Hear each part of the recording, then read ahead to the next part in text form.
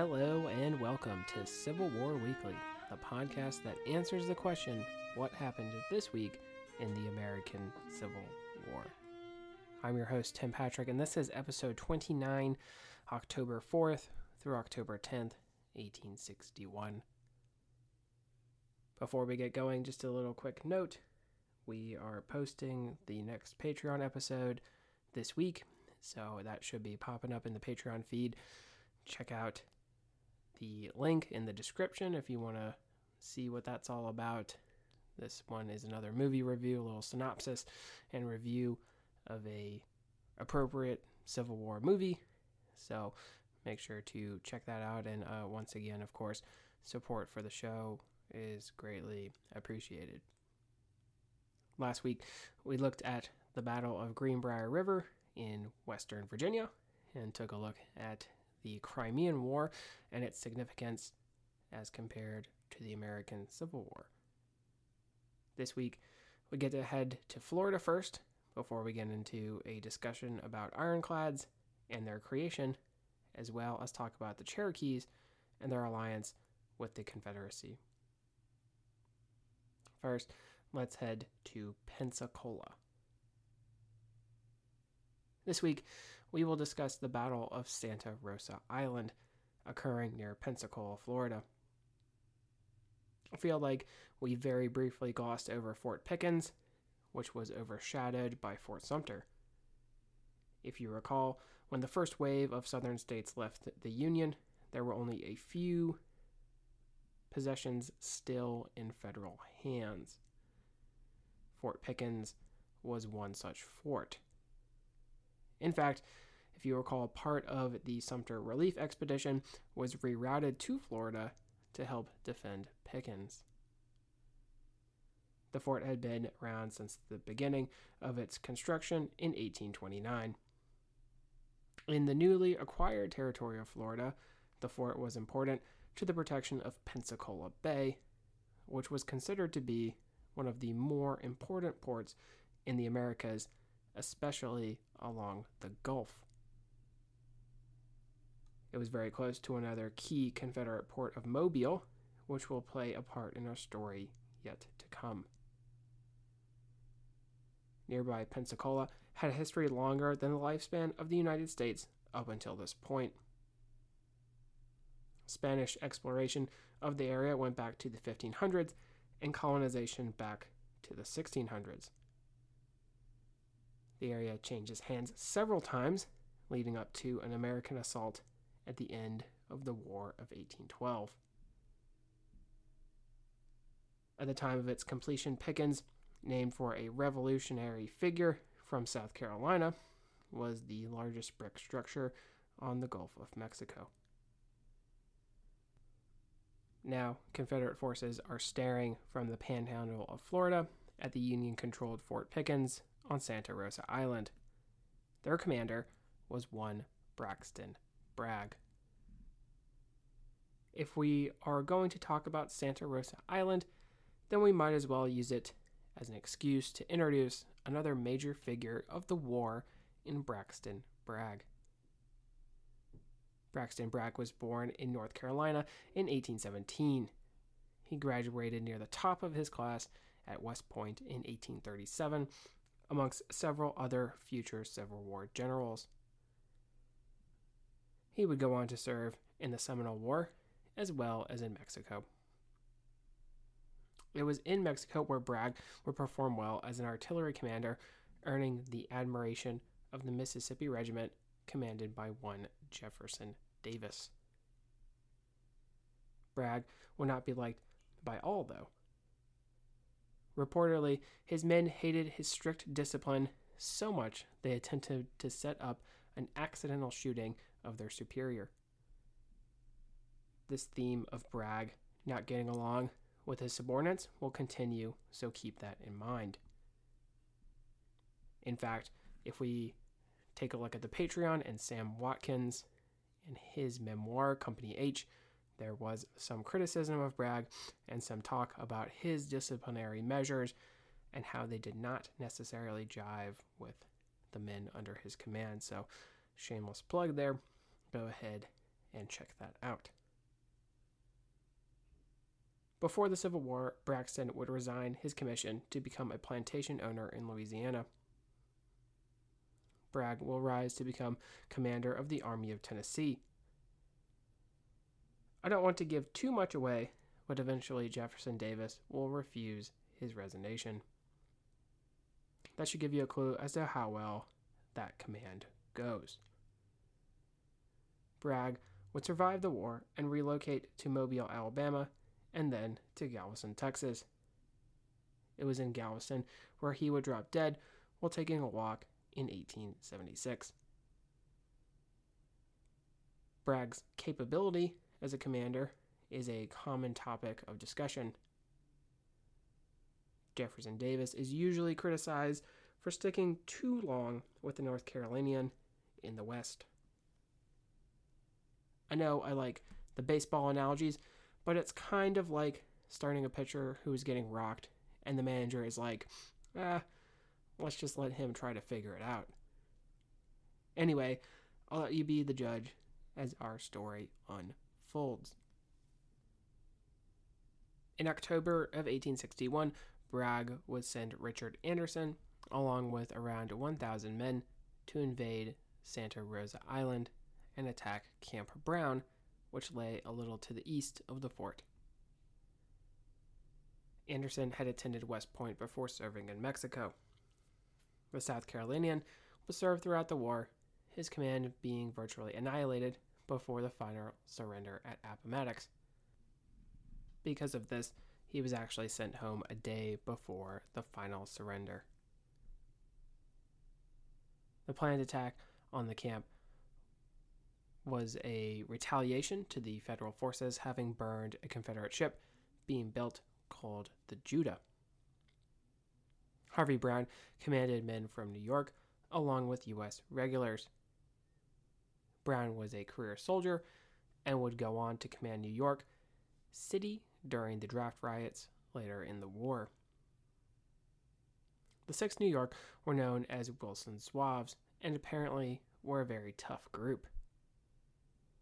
It was said a requirement for joining the regiment was having done hard time. At 3:30 a.m., Anderson's men were able to successfully surprise the Yankees and drive them through the camp, the New Yorkers taking the brunt of the assault. Brown ordered a counterattack using his 4 companies of regulars to push the rebels out. The Southerners had stopped to loot their enemy before setting up a defensive position in order to meet the new attack by fresh Northern troops. Anderson had realized that Fort Pickens could not be taken by force and withdraw his men back to their landing site before daybreak. The Confederates would escape, still under fire, back to Pensacola, using the same 3 barges they had come in on. Around 150 casualties were suffered by both sides, although, as is true with many engagements in the early part of the war, those numbers were greatly inflated for the purposes of the papers. In terms of a raid, we can safely say it was mildly successful. The Confederates did surprise the enemy and maybe in some ways avenge an earlier Union action. They did not drive the Northerners from the island, and they did not take Fort Pickens, however. Both sides would claim victory, as is our normal course of action during this early part of the war. I do want to talk about the creation of ironclad vessels, because on October 4th, the USS Monitor would officially be ordered. When I say that, I mean the Navy would seek the construction of the famous vessel. The story of how we got to that point, though, is pretty interesting. Now, as we will discuss here in a minute, there were inspirations for ironclad vessels across the pond. We mentioned back that the Confederacy was fortunate to have saved the hull of the Merrimac, soon to be CSS Virginia. The reason this was important was that the hull sat below the waterline. We have already mentioned why this is important, but the Confederacy and Stephen Mallory decided to combine the hull with metal armor to create an ironclad of their own. 723 tons of iron went to the creation of the vessel. The United States needed a response, otherwise there was a real fear this vessel would wreak havoc on the blockading fleet. I have seen a quote that was to the effect that the Virginia would sail up the Potomac and start lobbing shells at the White House itself. Citizens from the private sector were asked to submit designs for ironclad vessels. One such man who received a contract was Connecticut-born Cornelius Bushnell. Bushnell had seen success in taking over a bankrupt New Haven and New London railroad. While lobbying in Washington, he caught the attention of Gideon Welles and President Lincoln. The railroad man received a contract after taking over a shipyard. The first design accepted by the Navy would become the USS Galena, an armored frigate.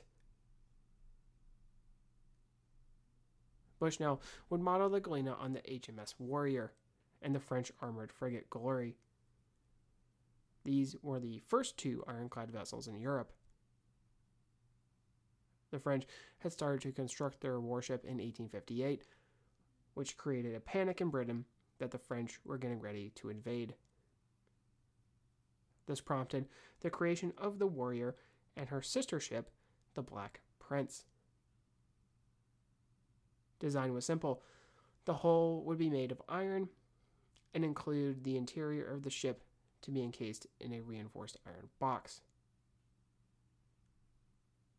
Called the Citadel, when all said and done, it would be 2 feet thick. Workers labored steadily in Portsmouth, and by 1860, the Warrior was complete. It weighed some 960 tons, fitted with 202 plates. Just based off the firing platform, the Warrior could have an effective range 100 feet longer than any other warship of its time. Aboard the vessel was a wide variety of armament. Even with impressive firepower, the Warrior was actually never engaged in combat. It would soon become obsolete, but certainly could have inspired Civil War ironclads. HMS Warrior is actually on display in Portsmouth, England, if you are ever in the area and want to see it. Cornelius Bushnell would most likely have wanted to take a peek. For his ironclad design in the USS Galena, he was running into a bit of an issue. So new were these vessels that many thought they would surely sink their first time out on the water. Bushnell would need to consult an expert to make sure his design could float. But where could such a man be found? Enter John Ericsson. Ericsson was born in Sweden in 1803. From an early age, he showed gifts of being a very talented inventor. While in England, he would work on engines propelled by heat and steam. Ericsson would partner with an English inventor to enter several locomotive trials for speed. While in England, the Swede would get married, but would not work out. The inventor was quoted as saying that if his wife was around more than she was, he would not have as much time to get things done. And I'm no expert in the matter, but I probably would not have gone with that quote myself. U.S. Navy Admiral David Stockton would meet Ericsson, and the two would become partners. Stockton would gain fame leading the U.S. Navy expedition to conquer California during the war with Mexico. In the 1830s, they began work on a screw-propelled ship, eventually named the USS Princeton. Relations would sour, and this is not surprising. While building the Monitor, the Navy would send David Dixon Porter to evaluate the progress. Ericsson would give the naval officer an incredibly tough time and say he knew nothing about the readings of his designs or plans, and sort of made it clear that he was not approving of David Dixon Porter showing up to be the one to review his work. Not worthy was he. Surprisingly, Porter would give a mostly positive review of the Monitor. Stockton designed guns for the Princeton, the largest of which was named the Peacemaker. President Tyler would cruise in the Princeton along with his staff. Upon a second firing of the Peacemaker, the gun misfired, resulting in the deaths of the Secretary of State, Abel Upshur, and the Secretary of the Navy, Thomas Walker Gilmer, as well as President Tyler's longtime valet, a black slave named Armistead. If you remember Thomas Hart Benton, John C. Fremont's father-in-law, the politician actually suffered ear damage as a result of the incident. President Tyler was below deck, fortunately for him, and actually married the daughter of one of the victims. Stockton would attempt to pass all the blame onto John Erickson, which did result in the inventor not receiving his full pay. And actually, John Erickson was not present on the ship at the time, having been left behind by Stockton, sort of a move to make Stockton seem more important than Erickson. So, fun fact there. There was definitely a black mark on Erickson's record, but it would be Erickson whose help Bushnell would seek in the design for his ironclad. Almost in passing, the Swede offered to show Bushnell his design for an ironclad vessel, and he would present the Connecticut man with a wooden model of what would become the Monitor. The hull was below the waterline with a rotating turret that could fire 2 guns. It was nothing like anyone had seen up until that point, and Bushnell loved it. He would seek to partner with Erickson and show the design to the Naval Department. Erickson was not going to trust the U.S. Navy after Stockton's efforts to discredit him. Therefore, he would not go to Washington to argue for his design. Bushnell would do so on their behalf. He would not be originally successful, not getting past all of the members of the review board. Bushnell would need the inventor himself to come and convince the board, but to do so, he would need to tell a little lie.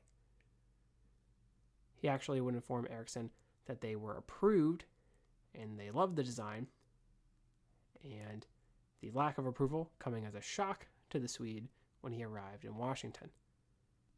Fortunately, he was able to turn things around, and the fact that President Lincoln was an inventor himself did very much to helping the matter.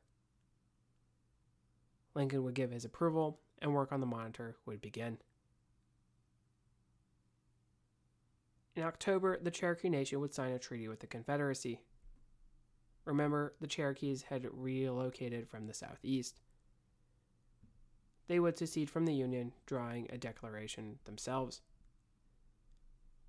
Disenfranchised by the Trail of Tears, and fearing that the federal government would open Oklahoma for white settlement, drove them to the decision.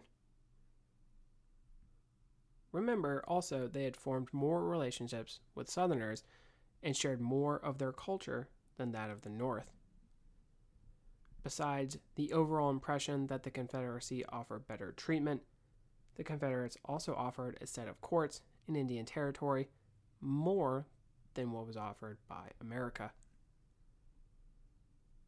Oklahoma had a little mini civil war between those supporting Confederates and Union. Means he that stands on 2 feet was the leader of the Confederate forces of the Cherokee Nation. That is what the name means, but we know him as Stand Watie, who was born in Georgia. Buck Watie was his brother and who had gone north to school. Buck had advocated for the removal to the west in order to provide a better life for his tribe, especially away from alcohol. Because of this, his brother was actually killed. Stand would seek vengeance and fight against his rivals. Stand Watie learned English and served in Cherokee Supreme Court before the outbreak of the Civil War. His son would be the representative of the Cherokee at the Confederate Congress, as a matter of fact. Stand Watie would create a mounted rifle unit, the Cherokee Mounted Rifles. They would play a big role in the Battle of Pea Ridge early in 1862.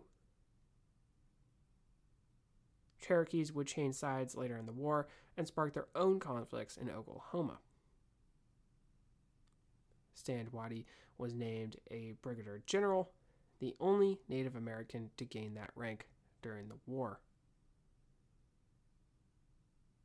During which time he was able to set up a large ambush and capture a large amount of Union supplies, as well as steal horses, so many so that there were some Union cavalry units that were actually forced to become infantry. Stand Watie would actually be the final Confederate general to surrender after Appomattox.